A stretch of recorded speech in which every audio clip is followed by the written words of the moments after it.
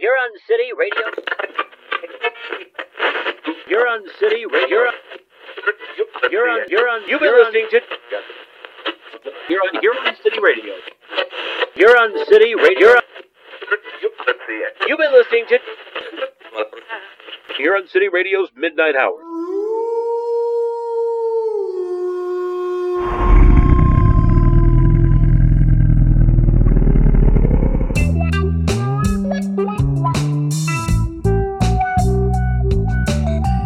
Greetings, landlubbers, and welcome back to the Midnight Hour here on Huron City Radio, broadcasting from the middle of the largest body of fresh water anywhere on the planet, and probably any other planet as well, for that matter. Tonight is the Halloween special. That's right, the time of witches, goblins, vampires, werewolves, Jehovah's Witnesses. So try to keep your wits about you in case we try to scare them out of you, right? But while we have fun with the fear, frights, and frolics, let's make sure we don't forget the true meaning of Halloween and think about,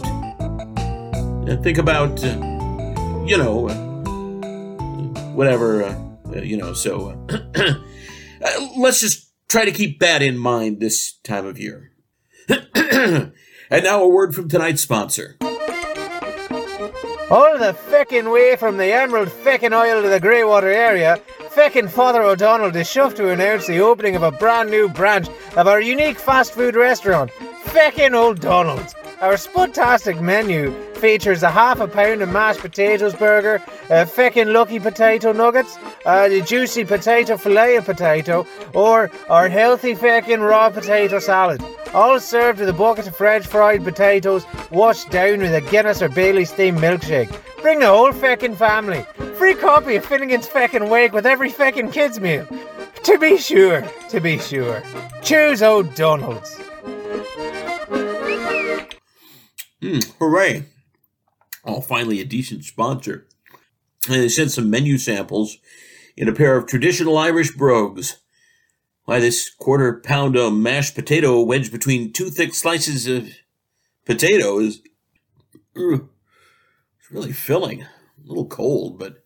Oh, here's a nice touch. The pickles are cut into a four-leaf clover. Shamrock. Oh, that actually is a bit of clover. Oh, that's better. Anyway, welcome to the Halloween special. We won't trick you with our treats we have lined up. Hey, look, I don't write all these, you know. But we will have our annual trick-or-treat phone-in, plus Tom's Ghost Story Challenge, all coming up on this special show, along with the regulars of Tom's Top Tips, the Underwater Weather Report, the competition winner from last week, Tom's Poetry Pocket, plus the weekly drama with Witch in the Woods.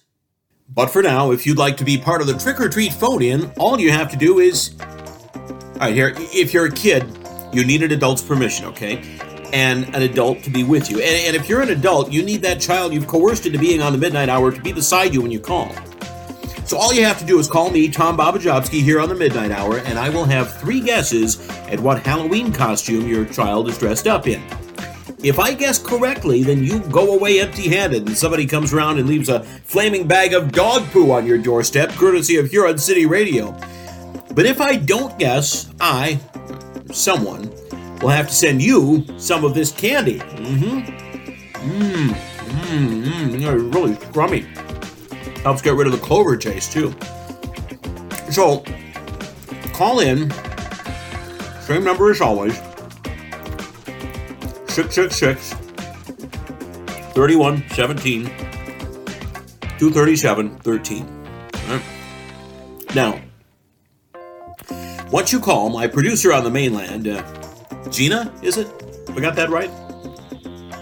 Gina left. Really? She said that about me? Jeez, young people. So, who are... Oh, an agency. Maybe more than one? Well, who the hell are you? Well, listeners, call in and speak to Carl, probably, and he'll get you lined up to play Tom's Trick or Treat here on the Midnight Hour Halloween special. But next, first up, as usual, we have some music for you, and tonight we're lucky to have something in keeping with the mood of the show. And here are the Bram Strokers with a song to get you in the mood with Halloween Town.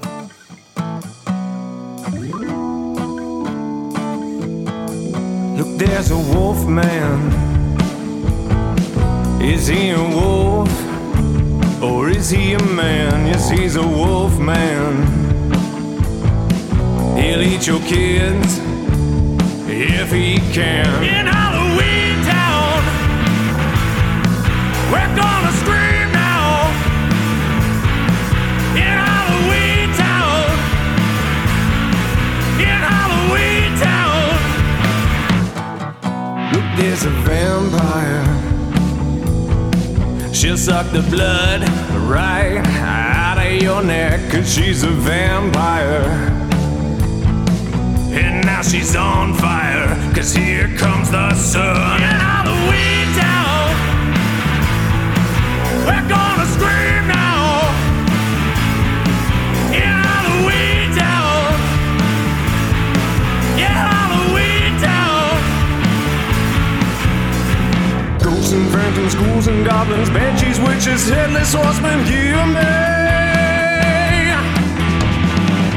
Trying to frighten and scare me, I'm undead, so you should fear me now.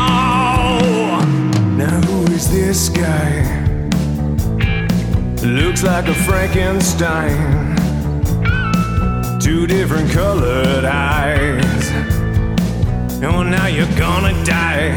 You're a Frankenstein. In Halloween Town, yeah, I'll scream now.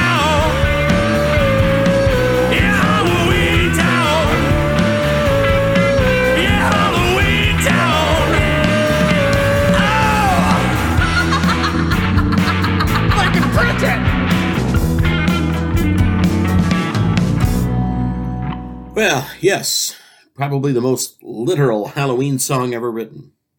Anyway, they're going to sing you another song later on. Boy, maybe we'll find out where they get their inspiration from. Sounds like they get it from a used handkerchief. In tonight's exclusive interview with the Bram Strokers, coming up much, much later. And what the hell is a Bram Stoker anyway? What's that, Carl? It's a writer. Play on words? What is? He wrote Dracula. Who did? What? Somebody actually wrote Dracula? Hey, Carl, just get on with it. Anyway, now it's time to play Tom's Trick or Treat. So let's see who Carl's managed to find. Who do we have with their insomniac child tonight? Oh, I should have said no cheating. You have to be honest, all right? If I guess the Halloween costume correctly, you gotta be honest. No bullshitting me, okay? That wouldn't be fair. So who do we have first up on spooky line number one? Hi, it's Eddie with little Samantha here. Hi, Eddie. Hi, Samantha. Say hello to Tom. Hi, Tom. Hello. So, are you all excited for Halloween? I love Halloween. I love dressing up, and I love putting my doggy in costumes. He's a hot dog this year with ketchup. And I'm dressing my kitty up. She's a lobster with claws. And we dress all the goats up, too. They're dressed as Emerson, Lake and Palmer, and Daddy likes to dress up as well. He's wearing this pretty yellow... Okay, yes. Well, let's start me guessing on what your Halloween costume is, Samantha, shall we? Huh? That's what this is now. It's Tom's Trick or Treat, here on the Midnight Hour. Fire away, Tom. We're ready for you. Okay, so, let me see. Are you a vampire? No, a vampire. I'm not a vampire. Oh, one guess down. Well, I still have two more. Are you a werewolf? No, silly. I'm not a werewolf. Yuck. Who wants to be a werewolf? All right. Being a werewolf is a good thing to be at Halloween. It has to be in the top 3 things to dress up as, if you know Halloween properly like I do. Well, last guess, Tom. I know. Not a vampire, not a werewolf, then you must be a scary Egyptian mummy. No. Well, if you're not a vampire, a werewolf, or a mummy, then what the hell are you? I'm dressed up as a firefighter! A what? A firefighter! A vampire firefighter? No? Are you a werewolf firefighter? What's he talking about, Daddy? Let's see, an Egyptian mummy firefighter? Look, Tom, she's just a firefighter. You know, someone who puts out fires. That's not very Halloween-y, is it? A firefighter? How was I supposed to guess that? Come on, Tom, it's just a bit of Halloween fun. Nobody dresses as a firefighter for Halloween. Well, I did. My God, what kind of parent are you? Look, Baba Chopsky, just let us know how we can get the candy, okay? I'm not sure you should have any. Oh, what? We called it... No! Just, look, speak to Carl. He'll sort it out. Goodbye. Firefighter, huh? You don't dress your kid as a firefighter for Halloween. God, what is the world coming to? All right, let's hope we have someone with a proper costume this time. All right, who do we have on line? Let's see, line number 1. Hello, you're through to the Midnight Hour Halloween special. Hello, this is Ingrid. Hello, Ingrid. Now, who do you have with you? Who's been allowed to stay up way beyond their bedtime? Bedtime is a social construct aimed at preparing children for a lifetime of working to the parameters of the military-industrial complex. What? Bathsheba chooses her own bedtimes. What? Who time? Bathsheba, say hello. Hello, Thomas. Bathsheba? What the? Hello, just call me Tom. As you wish. Hello, Tom. And hello to you, Bathsheba. Right. Anyway, I'm guessing your costume isn't going to be easy. It all depends on what you call easy. So, no vampires for you, I guess. No, not a vampire. 2 guesses left. No, that wasn't a real guess. But you said, I guess. It was a rhetorical non-guess. Hey, my show, my rules. I did tell you this would happen, Bathsheba. Shh, hey, I'm concentrating. You're dressed as a zombie. That is incorrect, Tom. Funk it. And I have 2 guesses left, right? As you wish. Okay, so not a zombie. The kid's name is Bathsheba. A witch. You're dressed as a witch. Of course not. How obvious and predictable. Okay. It must be, it must be the Headless Horseman. What a silly man, Mother. I did warn you. Well, what the clams clackers are you then, huh? You want to tell him, Bathsheba? I am dressed up as Sir Alexander Fleming, the man who discovered penicillin. What? Who? I mean, wait, come on! That's ridiculous! She even has his gray hair and bow tie. No, that's even worse than the last one. Have we won some candy, Mother? Make sure you don't send us anything with gelatin in it, or any of that gluten stuff I can't... Oh, man, this is going about as well as... Okay, so, Carl, who do we have coming up? Coming up on line, yes, of course, line 1. Hi! Great to be on, Tom. This is Laura. I'm here with my little treasure, Darren. Now, Darren, say hello to Mr. Babajowski. No! Come on, precious. You said you would be polite. No! Hello, Mr. Butt Biscuits. What? Your butt on skis? He said hello, Mr. Babajowski. No, he didn't. Yes, he did. My son is very polite, aren't you, Darren? Where's the candy? I want candy! Polite, is he? He's nervous. This is his first time on the radio. I'm sure it'll be his first of many times on radio and TV. He's such a little star. Where's my candy? Oh, dear God. Let's just get this over with. Okay, so, Darren, from the sounds of it, your costume is one of a spooky ghost. Oh, that's a good guess. That's wrong. You're wrong. It's not a ghost. You fart squeezer. Darren. Where's my candy? What did he just call me?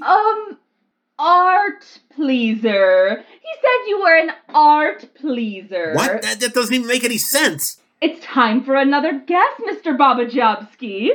All right, your weird kid is dressed up as Frankenstein's monster. No. No, you're wrong. You're a Muppet lover. You love Muppets. All right, hey, that's enough. You control your son now. Isn't he creative? Where's my candy? Okay. Last guess. You're I dressed... want my candy! A freak! You're dressed up as a little freak! No! I want candy, Mommy. I want candy from the man in the metal box. Well done, Darren. And now nice Mr. Babachowski's gonna send you some candy. You know what? I don't even care. Just leave your address with Carl, and you can feed him candy till his guts explode. You don't want to know what he's dressed as? No, I wouldn't want to know. Tell him, Darren. The Boston Strangler! I'm dressed as the Boston Strangler! I'm gonna strangle Boston! Hey, come here! Come here, my Christ little on a beauty! bike, what? Last year he was Jack the Ripper. It wasn't like this last time. It was really nice last year. Kids dressed up as werewolves, vampires, proper Halloween stuff. Not all this shit the kids had on tonight. It was fun, wasn't it, Eric? Eric? Oh, Eric, you're not here, are you? Oh, that's right, I have Carl to put up. What's that? Brenda? Shift change at the agency? So what, Carl's gone now? Sweet Fanny Adams. Oh. Eric, I miss you. All right, so what the fuck's next? Oh, that's right, now it's time for...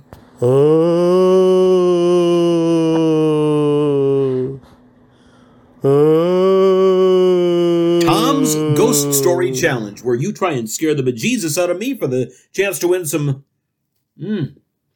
candy of your own. You know what? I've seen the world. I've been around the block. Seen some strange and unexplainable things, so it's going to be awfully difficult to get my sphincter to loosen even a little bit. All right.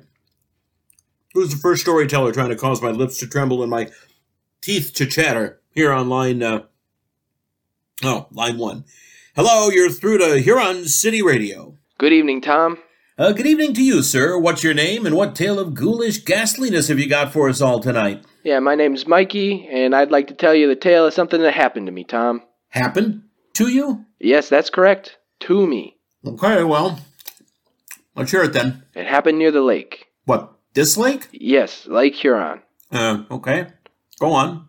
One day, my friend Nate and I had arranged to go fishing. He said he found a cool place along the shore with access to a good fishing spot, somewhere where no one usually goes. Come on, Mikey. This is supposed to be a ghost story, not the fishing tip section of the show. Anyway, yes? Yeah, I got to the spot he told me, a little narrow path from some trees, and there was this little house like a farm cottage, not too far from the lake. I couldn't remember him saying anything about a house. This is going somewhere, right? And as I walked past, a window was open, and I could smell that something was baking inside. And then an old woman's face appeared in the window, and it gave me a jump a bit. An old woman baking is not the scariest thing I've heard, to be honest, Mikey. And she said to me, "Would you like a cookie? There's cinnamon and lavender." And not wanting to be impolite, I took one. I put it in my pocket for later, or maybe not, because it did sound like an odd flavor. That it? When I got to Nate, I asked him if he'd seen an old woman in her house, and that I didn't remember him talking about there being a house over that way, and he looked at me as if I was talking out of my ass. Yeah, I'm kind of getting the same vibe here, Mikey, to be honest. And he said, "You mean that old ruin of a cottage? With just 2 walls standing? Show me." So we walked back, and there, sure enough, in the place where I'd seen a house and an old woman who'd given me a cookie, there was this crappy old shed of a building, no doors, just 2 walls, overgrown with grass and shrub. So, you'd come by a different house? No, Tom. It was in exactly the same place as I'd seen the old woman's house. So it had fallen down really quickly? No, Tom. The house that I saw there was no longer there. Sure as I'm talking to you. Really? And when I reached into my pocket to show him the cookie she'd given me, I pulled out nothing but a handful of gray dust. Gray dust? Like, cinnamon and lavender dust? No, Tom. Fine gray dust. Like ground bones. So, how did the fishing go that day? We didn't go fishing. We ran home, told our parents, and they told us that they knew of an old woman who lived in the woods by the lake, but she had died 30 years ago. Well, thank you, Mikey. She'd been murdered. Murdered because I said thank you, Mikey.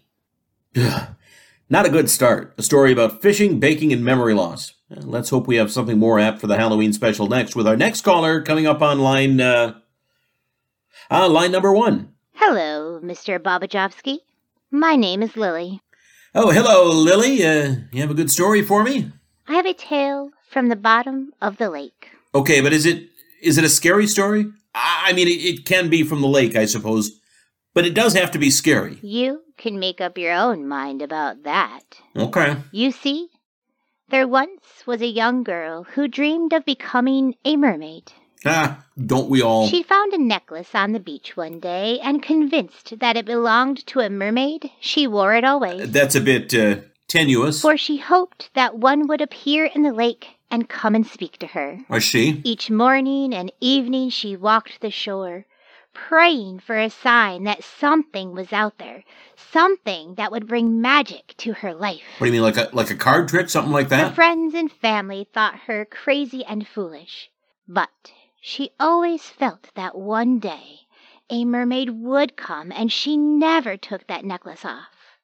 And it was on one All Hallows Eve, a night as black as coal, when walking alone, that she spied something moving, something making gentle ripples on the lake.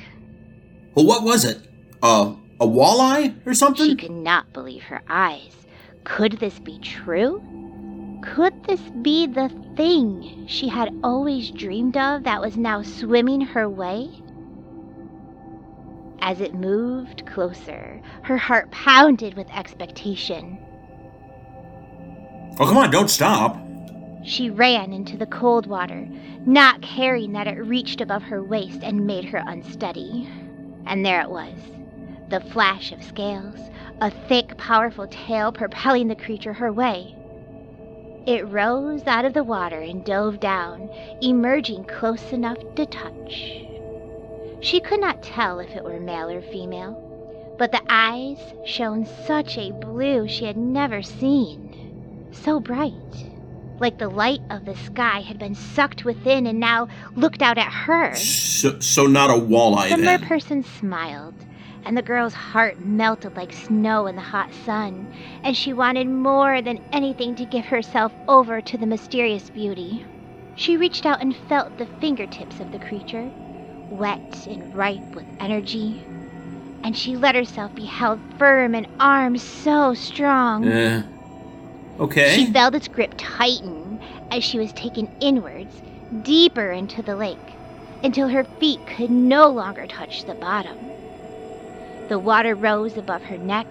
She called for help, but the merperson held firm, their smile now gone, blue eyes replaced with dark pits. Oh, dear Lord. As they swam deeper still, breath began to leave her body, and panic seized her soul. She wrenched her necklace asunder and, freeing both her arms, did wrap it fast around the neck of her captor. Her swift actions took the merperson by surprise, and she held on tight with all her strength. Anger replaced her fear, and she pulled tighter on the cord with all her power, until the darkness in those mer creature's eyes faded, and its lifeless body drifted downward to the bottom of the lake. That it? Really? Where's the ghost? It's supposed to be a ghost story challenge. I mean, I thought there might be the ghost of the girl if she died, but she didn't. And by the way, what did happen to her? The girl stopped looking for things that were not real, things that were nothing but illusions, to try and trap her, and she was fine. She gave up on what could never be, and found happiness in things that were always waiting for her to discover on the safe, dry land. So, no ghost. Brilliant. Oh, yes. There is a ghost. The vengeful ghost of the merperson, who every Halloween comes looking for the prey they lost, looking for someone fresh to take down to the bottom of the lake. What the? Good night, Tom. Take care. Hey, now hang on. I better go see what that is. What's that, Brenda? Really? Another caller? Okay, put him through. Hello, you're through to the midnight hour. What's your story? Hi, Tom. Good to be back on the midnight hour. This is Professor Seth Phillips. Professor Syphilis? No, Professor Phillips? Seth Phillips, a lecturer in anomalous phenomena at the New Huron Community College for the Truly Gifted. Oh, I thought I recognized your voice. You've been on before. Yes, I have been on before. That is correct. Oh, you teach bullshit at the taxpayer's expense, if I remember correctly. Well, I'm calling in with a ghost story. Would you like to hear it? Well, as I'm effectively paying your wages, yes, I would. Fire away, Professor. It is a rather spooky nautical tale. I live out here. I'm unshakable. It is a tale of the mad captain James McMillan. You ever heard of James McMillan, Tom? No, some dead guy? Well, he did live long ago, and as for if he's dead or not, well, just listen. I am listening, jeez. There was once a small schooner, commissioned by the leader of the cult of St. Wendell of Huron County, named the Sea Shadow. It was as black as night, designed to slip into Canadian waters undetected to waylay cargo ships. I see. These ships could never see it coming. James McMillan, the captain, would paint himself in pitch as camouflage, and he would stalk the deck, a shadow of a shadow. He was ruthless, and left a swath of dead bodies and penniless sailors in his wake. A man with a black soul on a black ship. Okay, this is more like it. One day he came across a little gray boat, all alone in the middle of the lake. A little gray boat, you say? He bared down on the boat under full sail, gliding as silent as the death he brought with him. He covered himself in black pitch once more, and left his crew on the Sea Shadow, and boarded the little gray boat all alone, believing that his fearsome appearance would be enough to frighten the crew into compliance. He was right. The boat only had a crew of 5 men, with 10 passengers in the hold. The men threw down their swords, believing that this shadow was a demon come to bring a reckoning for sins they had committed. Cowards. Captain McMillan demanded that everyone aboard strip themselves of their valuables and line up on the edge of the deck. Everyone complied, except for one old woman. She clung to her small gold chain necklace and stood firm in the center of the ship, defying this shadowy demon that had disrupted her voyage. Good for her. Captain McMillan drew his sword and put it to the old lady's neck and said, "You can live as a woman without finery, or you can die to feed fish evermore." Unfazed by the sharp steel against her throat, she stared into his eyes and said, "And you can live as a man without mercy, or die to be a shadow evermore." Ooh, get you, Grandma. There was something in the woman's eye, something in the way that she addressed him so casually that gave him pause. He had seen hardened soldiers weep under his gaze, yet this woman frightened him. He went back to the Sea Shadow without a word of explanation to the crew and locked himself in his quarters. Ha, serves him right. For 3 days, the Sea Shadow was as silent as the grave. On the 4th day, the door opened to the captain's quarters, and out stepped McMillan. Unable to wash off the pitch, he had taken a razor blade and peeled the pitch and most of his skin off of his flesh. Ew!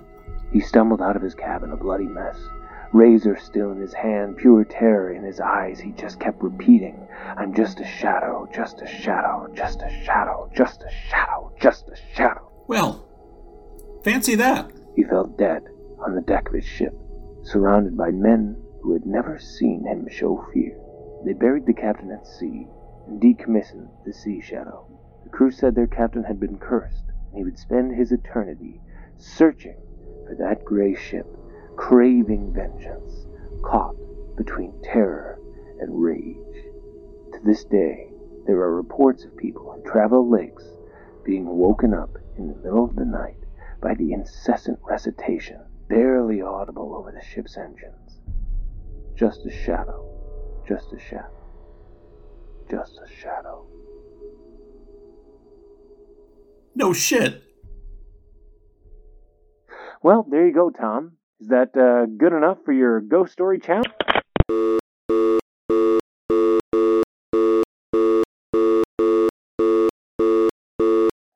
Hello? Professor Phillips, are you there? Hello? Brenda, what's happened? Brenda? Oh, well, that was the end of the ghost story challenge. Thank fuck. So now it's time, quickly, to move on to Tom's top tips. Tom's top tips.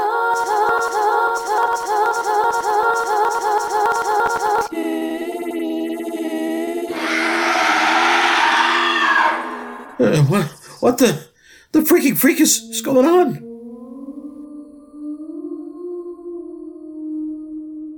Brenda? Sorry, listeners. Did you hear that? Quickly, I gotta go see what it is, or do I? It's probably nothing. Anyway, here's this week's drama, Witch in the Woods. Brenda, are you there? Carl, anybody?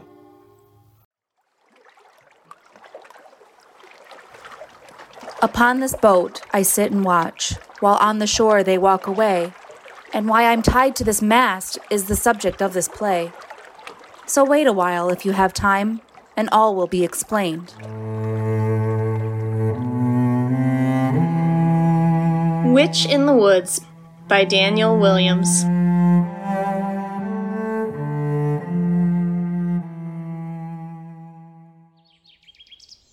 Here I lived within the woods, away from the brutish city, where progress and the deeds of man had made it all quite shitty. I made from herb and flower my medicines and balm to heal the body and the mind, to fill the world with calm, for those who wanted more from life than whiskey or cold surgeon's knife. Thank you, dear Grace. I trust this will help. A scab will form, so try not to itch. I'll do my best. Thank you, young witch. And 'twas such a day of seeing folk, that a horse did ride so clear, upon its back a woman fair I had not spied for near a year. As they dismounted, pulled back their hood, a face like mine before me stood, but one that was absent of smile. My young sister Emma, why it's been such a while. What brings you out to my woodland house? Oh, are you sick? Are you ailing? Are you festered with louse? Do tell, sister, tell, for I'll make you well. Good afternoon, Grace. I carry no ills. I do not want of your particular skills. I have come to warn you that riding this way are two young men full of dismay. Clarence, a servant with face not so fair, and the privileged son of the arrogant mayor. Are you so sure? How can you know of such plans that they have? Oh, I have the ear of the ladies of leisure, and they have relayed all the details with pleasure. William is ill, and the doctors from town have failed in their task, and his pain keeps him down. But how is this message not of appealing? Have you no faith in my talents of healing? I know of your art, and believe in you truly, but you are shunned by the city unruly. A city alive with industry's graft, with science and learning, and no belief in your craft. It is power of wealth that make all decision, and your name just mentioned in fear and derision. I know that distrust, and suspicion and fear. They called me the witch, and they banished me here. And the mayor was the one who saw to your banishment. Yet now he is sending his son for assistance. Oh, don't be so foolish. The mayor has no knowledge that his son has journeyed and come to this forest. If you help his son and he does this discover, I fear he will cast you away even farther. Don't worry, dear Emma. There is no dilemma. I shall keep them well far from my door. But I know you, Grace, and the weakness you face, and this William you've not seen before. He has just turned 20 with muscle aplenty, and eyes that shine like the sun. Oh, fear not, sister dear. I care not if he's fair. I will dismiss him as soon as he comes. I have seen you from youth be swayed by a swagger, or seduced by a smile and a man's hidden dagger. And although you now linger alone in this glade, I fear from all the decisions you've made. I have no wish to entangle myself with affairs of the town or to be led far astray. So cease your worry, they'll be sent off in a hurry as soon as they come. Shh, they're heading this way. I shall hide from their sight. I have no wish to see his servant buffoon, or for them to know I have come here so soon.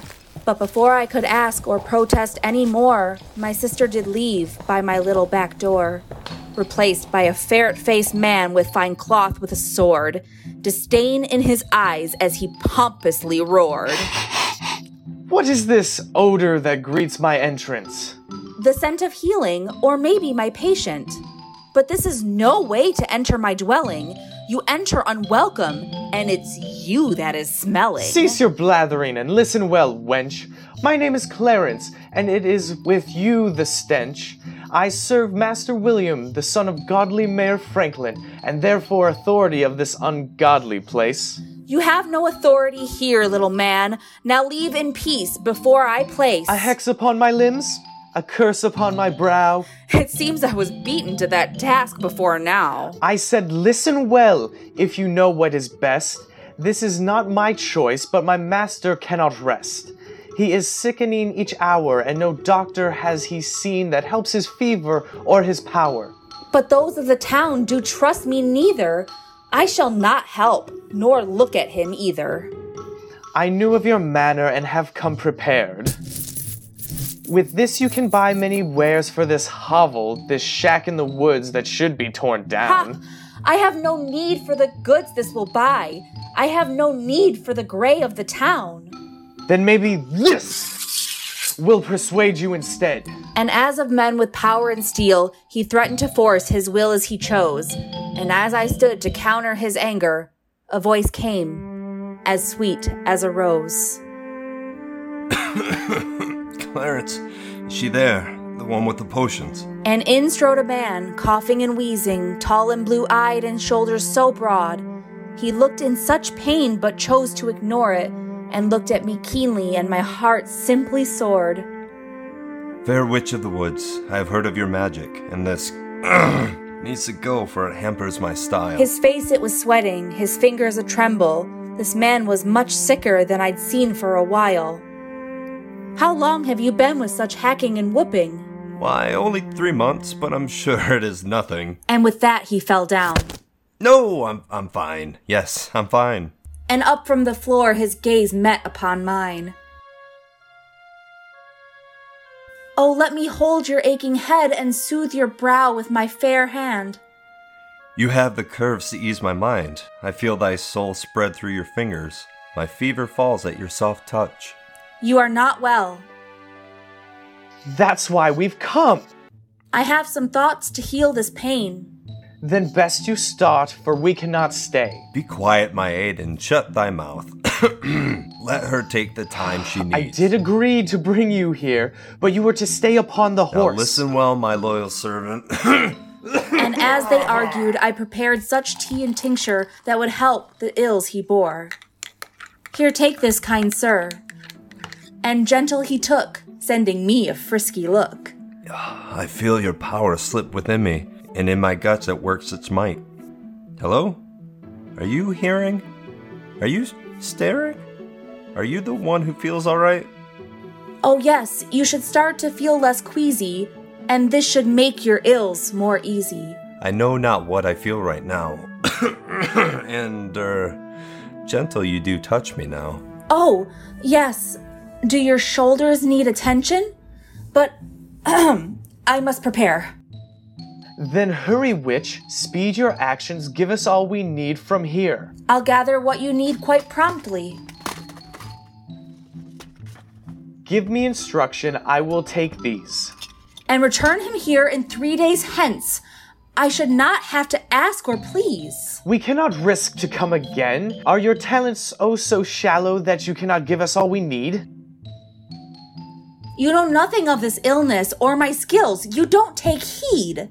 You risk yourself the coughing to catch. I would wager half the city his symptoms do match. Well, that is true. It is none of your business. You know nothing of the city, none of its aims.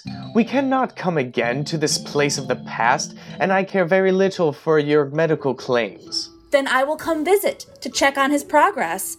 The herbs, though they're powerful, they simply won't last. You cannot come out to William's place. Such a notion is insane, as is much I have seen.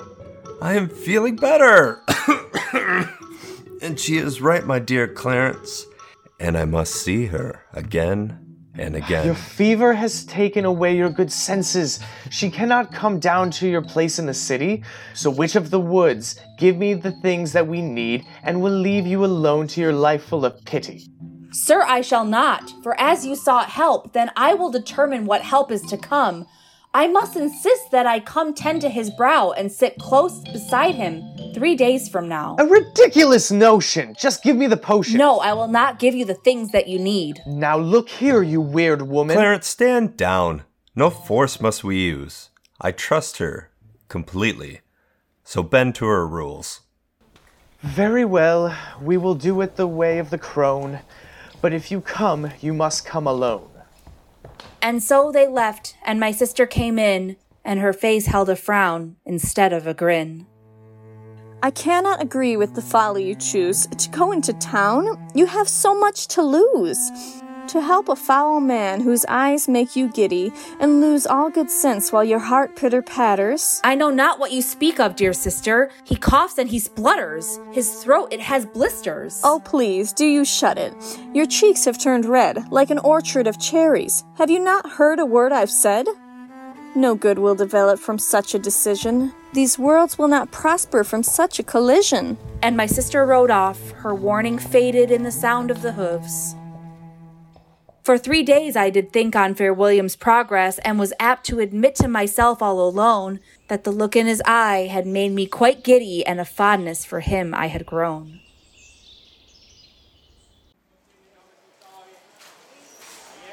But with much trepidation I stepped through the city, the streets full of dirt and the air foul and gritty.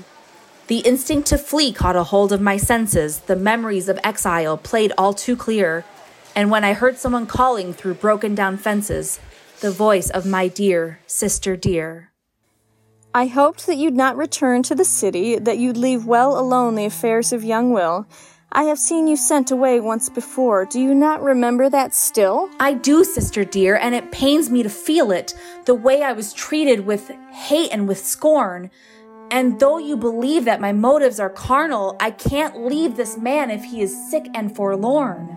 I cannot see clear as to how this will happen. I live in this place and know of its danger, the powers that be, the laws and the customs. And I am more than a wayward stranger. I was invited. They came out to seek me. Surely I'll find someone kind here to meet me. Just William and Clarence know of your coming, though the ladies of leisure have gossip a-humming. And while he is sick and they fear for his life, how will you not be seen by his wife? His wife? I knew not. I tell you, get out while you can, and cease this reckless and imbecile plan. But can you not help me? I can be no part of this act I call folly. But surely you see if I heal him, by golly, I will be accepted to live here again, and to be part of the town with these women and men. For you I will do what I can, but remember, what happened before can happen again. Life in this city moves only forward. The ways of the past may bring you much pain. So it was agreed that when evening fell, Emma would take me where William did dwell. When she knew he'd be waiting, left all alone, except for fool Clarence, who greeted me. Crone, we have been waiting. You're late, don't you know it? Will, how have you been? My face, does it show it? My body is stronger, my skin has more color, but I am in need of more care from your parlor. He did look less paler, maybe a little, but he seemed not to care or to notice his state. Without my attention, his condition could worsen. My actions and learning could alter his fate. Here, let me make you more tonics and potion. I need some equipment. Get this brewing in motion. Oh, no. This is no time or the place. The doctors and surgeons we have are superior, but I admit that your strange ways are making him better. You tend to him now, and then show us how. This is no easy knowledge to pass to a dunce. But you must teach me. Teach me at once. He will recover with my full attention, so I will return. Oh, did I not mention you cannot return? You're not welcome here. Clarence, do not be so laden with fear. Go fetch what she needs, and she can teach what she's doing with these leaves and twigs and the thing she is brewing. And he left with much huffing and puffing of protest, and with sweet William I was alone. Dear Grace, I am in your humblest debt. My vigor returns, there is strength in my bones. For that I am glad. This art is my calling, and I can't refuse to give help where I can. And as I leaned over to tend to his forehead, he looked deep within. My heart leapt like a doe. I know not the powers or knowledge you carry, but I wish you could teach us all that you know. My methods and measures would take years to master. That's why I will come to your side when in need. You do not understand. It isn't that easy. William! For here comes my wife, and she's angry indeed. There, hide in the chamber, behind the gray door. Keep quiet and hope she leaves quickly once more. As I went to protest, he pushed me, quite kindly, and I watched a tall woman enter the room. She had a stern face and clearly meant business. What's this? What's this? She started to fume. I swear I hear voices. Someone else here. But that clown of a Clarence is not by your side. It was my excitement of hearing you coming and seeing your face, my wonderful bride. What's this? She did say as she spied my materials splayed on the floor next to his bed. These are the things that they are using to heal me. The herbs and the ointments, they are easing my head. But there's been no doctor to tend to your ailments. No apothecary here sells wares such as these. And then she turned around to where I was hiding, but William he noticed and started to wheeze. Then to my relief and surprise at the rescue, Clarence did come to our aid at the door. Dear Mrs. Franklin, you must not disturb your husband's recovery by making this noise. And your noise is better than the one I am making?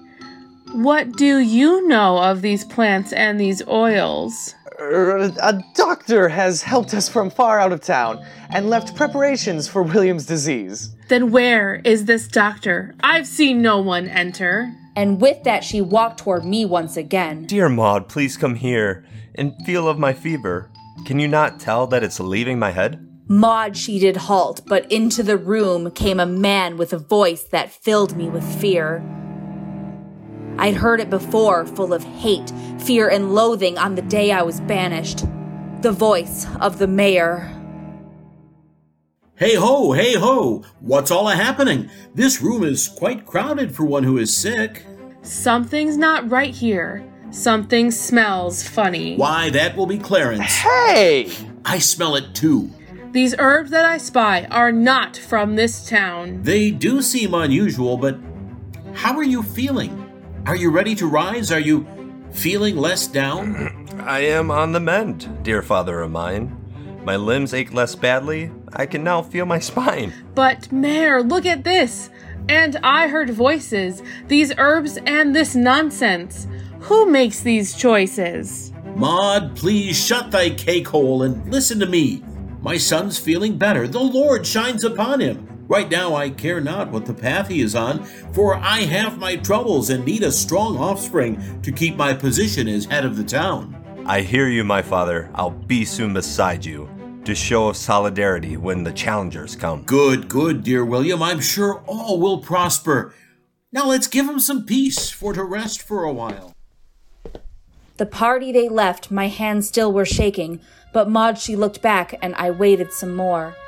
Once they had gone, William arose. He locked of the door and walked on tippy toes. Come now. Come finish your nursing. There's room for one more in this place that you hide. And as the door shut in his small and cramped chamber, I blushed as I tended to William inside.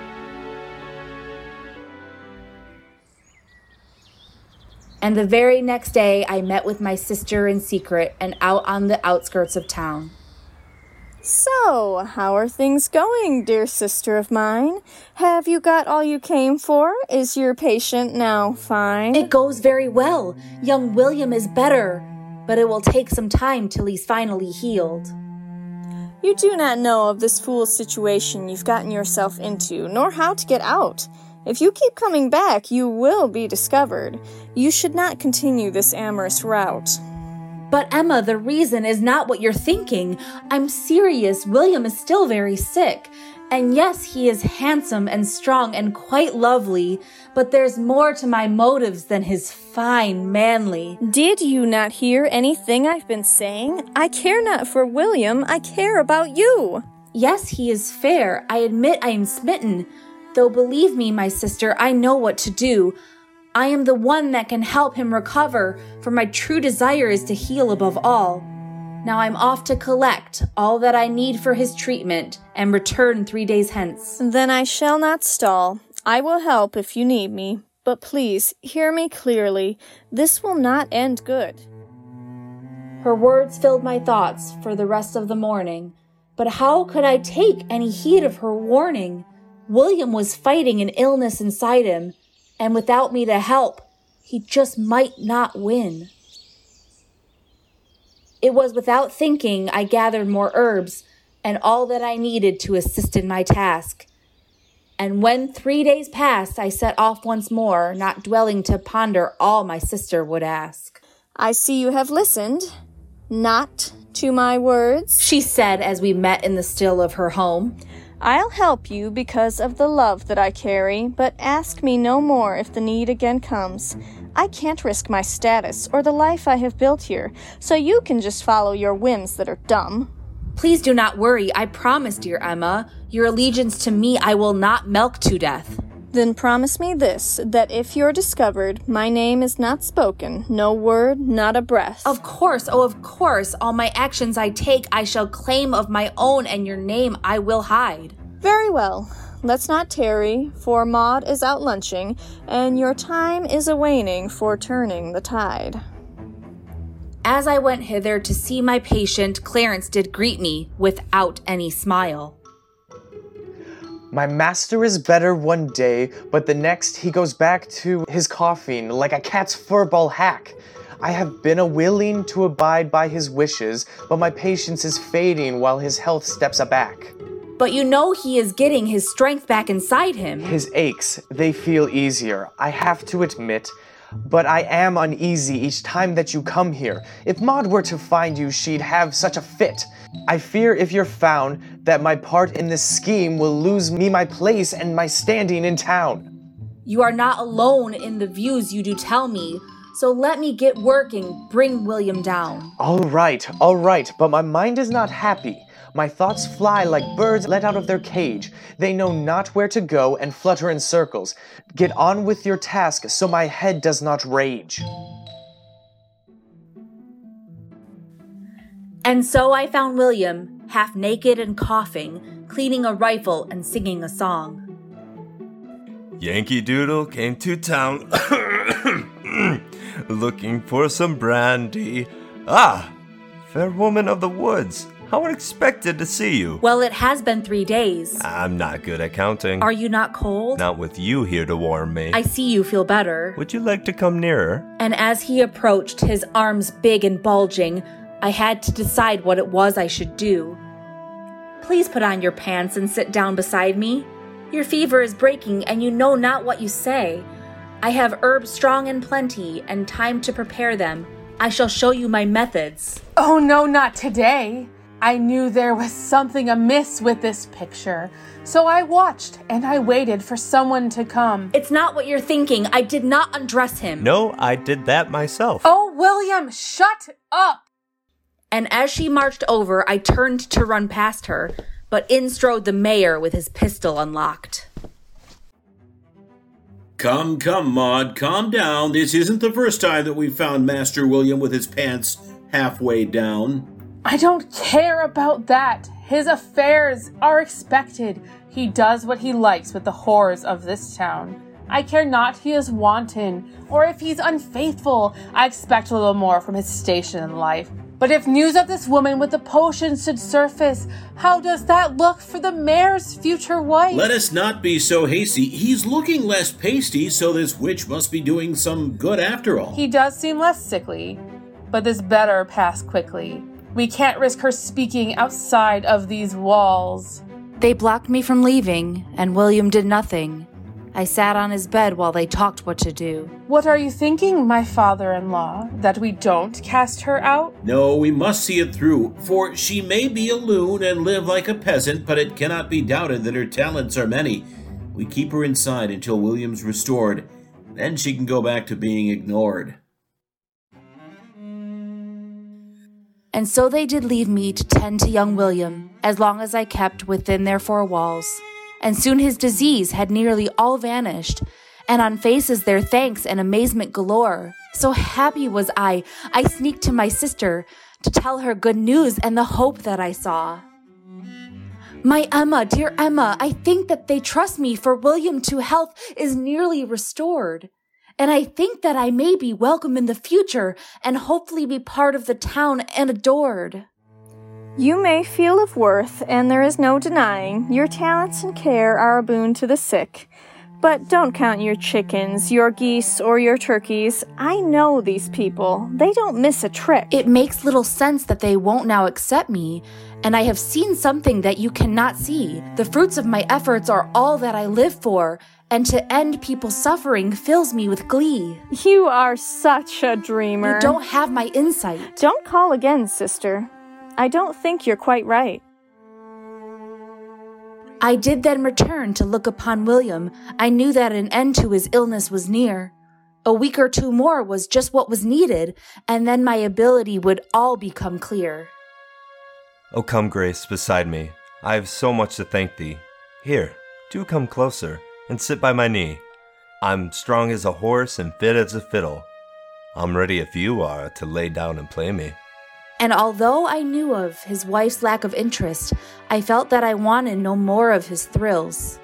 And just as I went to make up more potion to cure up the last of his ailments and ills, in walked his foul father with Maud and with Clarence. And the look on their faces, it gave me the chills. O witchy-like woman, you have done such a marvel, and I do truly thank that my son you have healed. But we have some visitors to stay who are important. We cannot be seen to cavort with your sort. What are you saying? That you must be leaving. Though you have been helpful, that will be all. We don't want it known that you have been near us. But I don't understand. Oh, stop with your gall. For now William's mended, your service is ended. And anyway, William was strong as an ox. How do we know that without your attention, his natural resilience wouldn't fight off this pox? Don't send her away. You hear that? I'm sickly. Stop faking, dear husband. And with some commotion, they dragged me away. They took me on horseback away from the city, through field and through forest to the edge of my glade. This is your place, and here you must stay now. No one will listen if you seek to return. Here is some gold for your talents aplenty, but of your help for our William, no one must learn. A fury built in me I could not ignore. How dare they mistreat me and cast me aside? And what of poor William, so close to recovery, I couldn't abandon a patient of mine?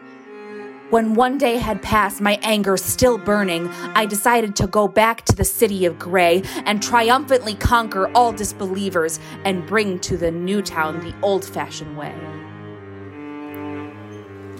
Before dawn had woken, I walked through the town, surprised at the bustle already in motion. But soon they would see, soon they would hear the power of health from the girl with the potion. But I had no sister to greet me today, for I'd promised dear Emma I'd keep far away. So I waited and waited for many an hour, till fortune displayed its magnificent flower. Oh, hear ye, all through the town. Young William's recovered. His sickness is gone, for his manly figure and his firm manly stance has fought all disease. It did not stand a chance. William paraded around on his horse with his father, his wife, and Clarence, of course. To show their esteem and their power to rule, they played to the crowd whom they worked like a tool. Look at how William now stands here before you, a testament to all our expert physicians. Why, to see how they've cured him with all modern methods, you'd think they were nothing but wondrous magicians. But William was coughing, and so to disguise it, Clarence did speak. Your support, we do prize it. So make Mayor Franklin your leader again, and the city will prosper under his reign. Then William did see me, and smiled open wide. I took it to mean that I should go to his side. But as I marched forward, his eyes looked behind me, and there was another fair maiden who stood, smiling and waving right back at William, while I was alone away from the crowd. Dear lady, please leave us. This is a procession, and you have no place here. Get out without question. Despite his derision, he did not dissuade me, and I leapt from the ground onto William's horse. Dear people, listen, for I have an announcement. William is well, and I am the cause. I bring you glad tidings that I am a healer, one who works within natural laws. But I have the knowledge and the talents to help you, as William can tell you.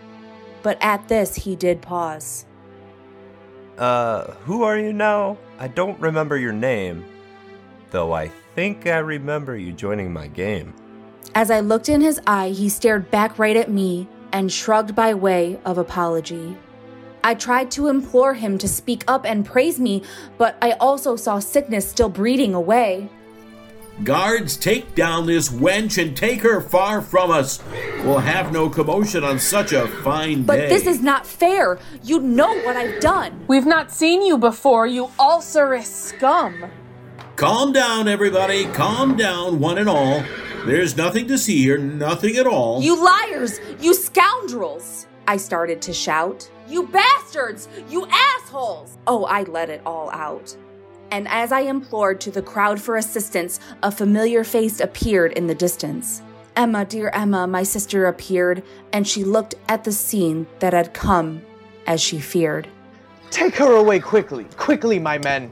And then we'll decide what to do with this witch. But now we probably should get back to parading before this large crowd starts to grumble and twitch. I was led on a rope to a place in the cellar and left in the dark and in silence to fester. And just when I thought that they just might forget me, I heard a sweet voice that 'twas nervous to greet me. Hello, dear Grace. I'm sorry about that, but you know, I'm the son and I must do what is needed. They told me to shun you, ignore, and dismiss you. And I do what I'm told. Their words, they were heeded. But can't you release me, give me my freedom? Surely you know what I've done for your health. Without you beside me, I'd be 6 foot under. But I'm well now, and I must look out for myself. But I had not finished. You need of more potion. But they will not let you maintain your devotion. Then take these and boil them. Add rue, sage, and thyme. Make sure you... Shush now. I'm sure I'll be fine. You are such a marvel, and your hands are divine. And I'll never forget you. But it's now dinner time. And so he forsook me and left me to sighing, and in came the others who had clearly been spying.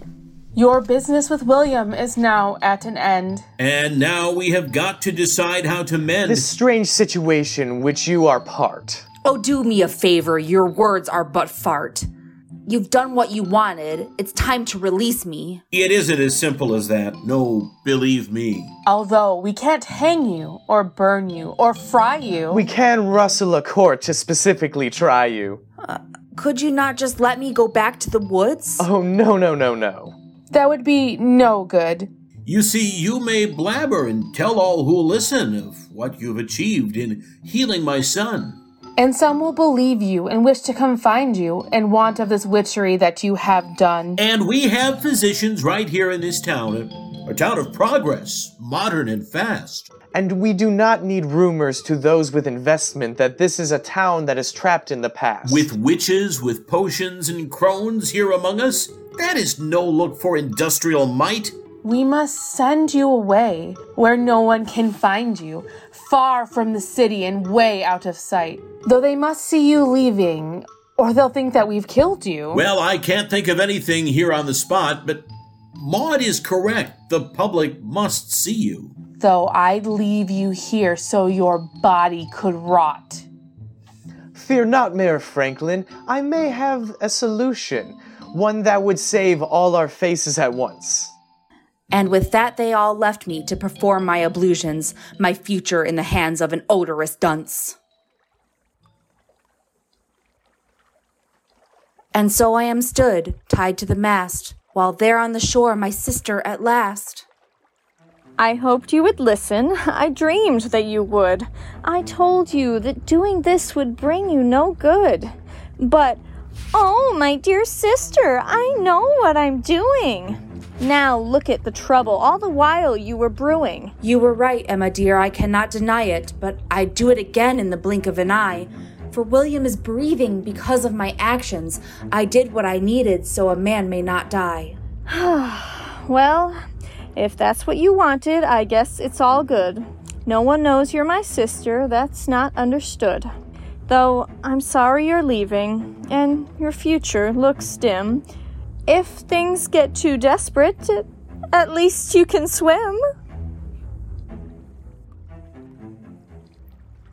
And off they did send me out into the lake. They watched in cold silence, a strange living wake. The mayor and dull Clarence did stare without feeling, and I thought of my destiny, which was unappealing. I saw William waving till Maud slapped his cheek, and I smiled as I thought of his manly physique. Upon this boat I sit and watch, while on the shore they walk away. And how I came to be upon a craft was the subject of this play. There is no moral to my tale, but healing William made me happy.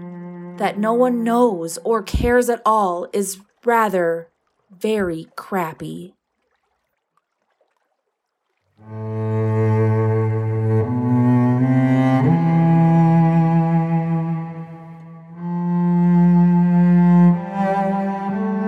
You have been listening to Emily Coggle as Grace, Rachel Kearney as Emma, Alex Stonoff as Clarence, Nathan Hamblin as William, Arilee Williams as Maud, and Paul Miller as Mayor Franklin. Witch in the Woods was written, produced, directed, and edited by Daniel Williams. The show was recorded at Parallel Studios and is an Albion Media production for Huron City Radio.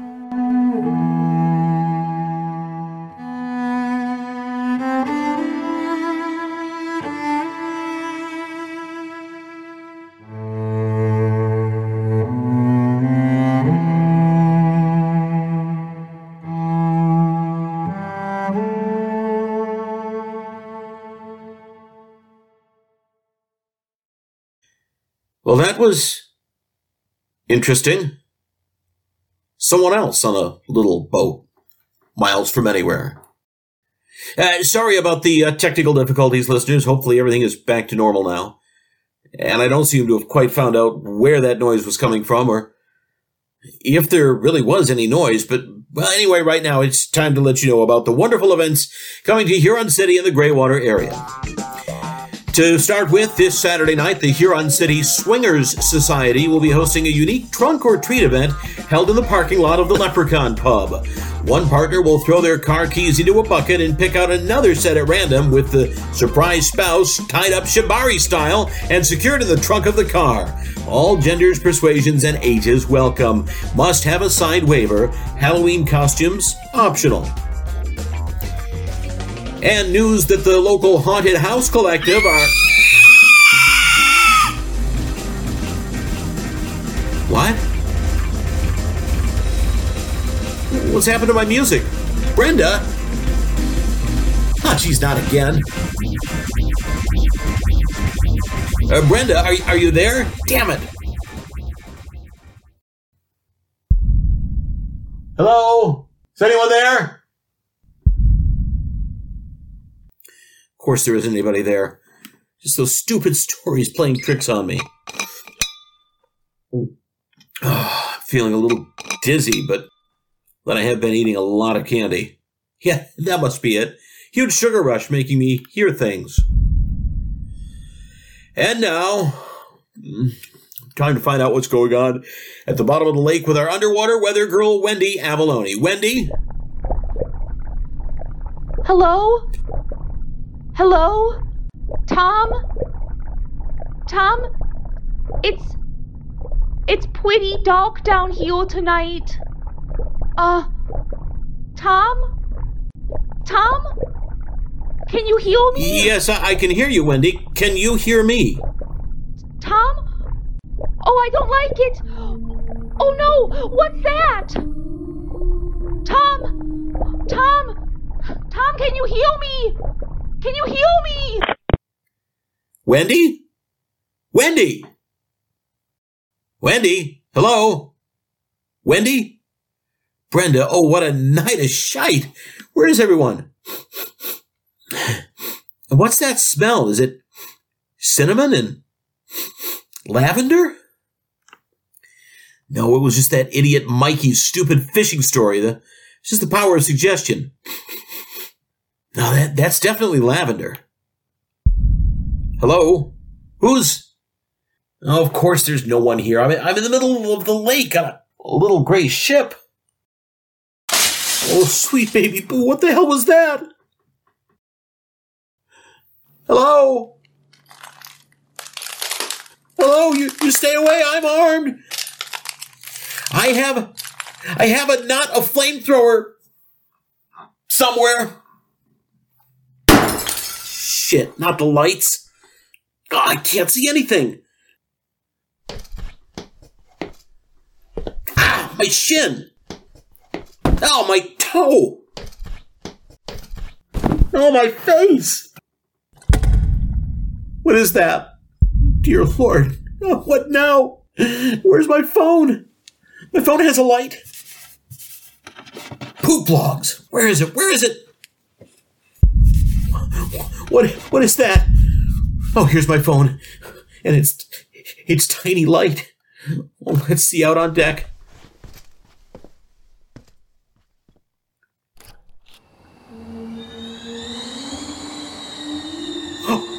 Oh, Mother Murphy. It didn't have legs. It was slithering across the deck. Oh, come on, chair. Stick under the handle. Oh, it can't be. Can't be. It looked like Lily's mermaid monstrosity. Oh, God, this is nonsense. Go away. Please. Could you just get the fuck away from me? Look, you can't come in here. You can't ruin my show.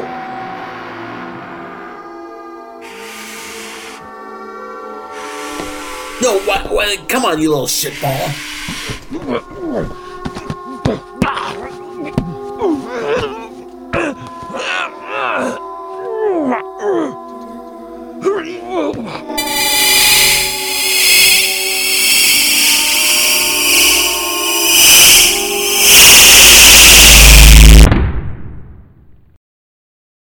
Oh, geez, what was that?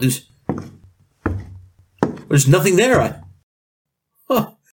I just had a fight with myself? Well, that was a lot of candy I ate. Because there's nothing there. I must have imagined it.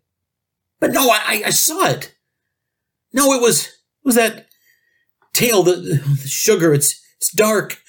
Well, so dark, as black as pitch. I can't even see my own shadow. Christ! What was that? Just a shadow. No, not you. Just a shadow. Not Macmillan. Go away, you mother. Just a shadow. Just a shadow. Just a shadow. Stay away. Just a shadow. Please don't hurt me. I'm young. Shadow. I don't want to be a shadow. I don't want to be a shadow. Just a shadow. Please leave me alone. It isn't my little gray ship. Just a shadow. No! Get away! Get away! Oh, God, get off me! Just a shadow. Just a shadow.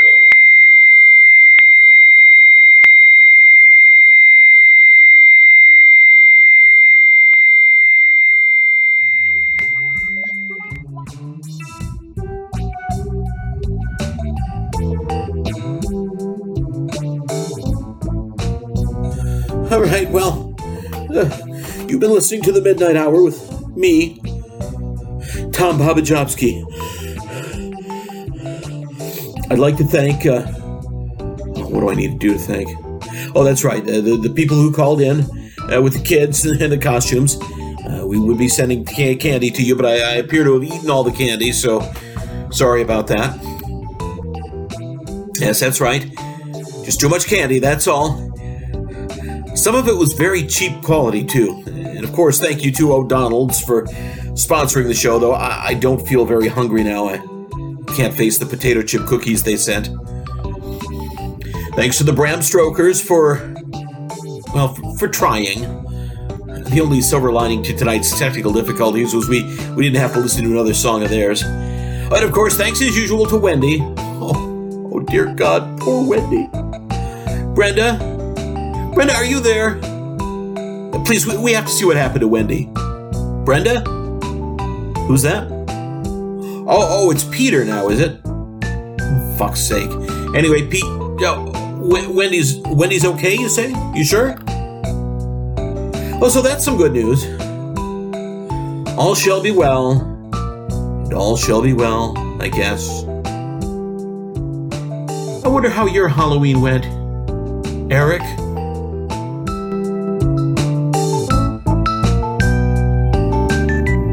You have been listening to the Midnight Hour on Huron City Radio with Tom Babajowski. You've heard the voices of Tom Babajowski, Jake Buckley, Emily Coggle, Sarah Propotnik, Anson Pavlov, Eleanor Ferguson, and Aisha Kandisha.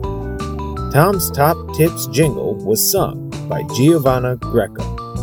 Halloween Town was written by Jake Buckley and performed by our musical guests, the Bram Stokers, who are Jake Buckley, Stephen Kautz, Daniel Williams, and Emily Coggle, and was recorded and produced by Stephen Kautz at the Haberdasher Studios. This show was created by Daniel Williams and was written by Daniel Williams and Jake Buckley, with additional material from Tom Babajowski and Jamie Leslie. Production and editing are by Daniel Williams. The Midnight Hour is recorded at Parallel Studios and is a Huron City radio show for Albion Media.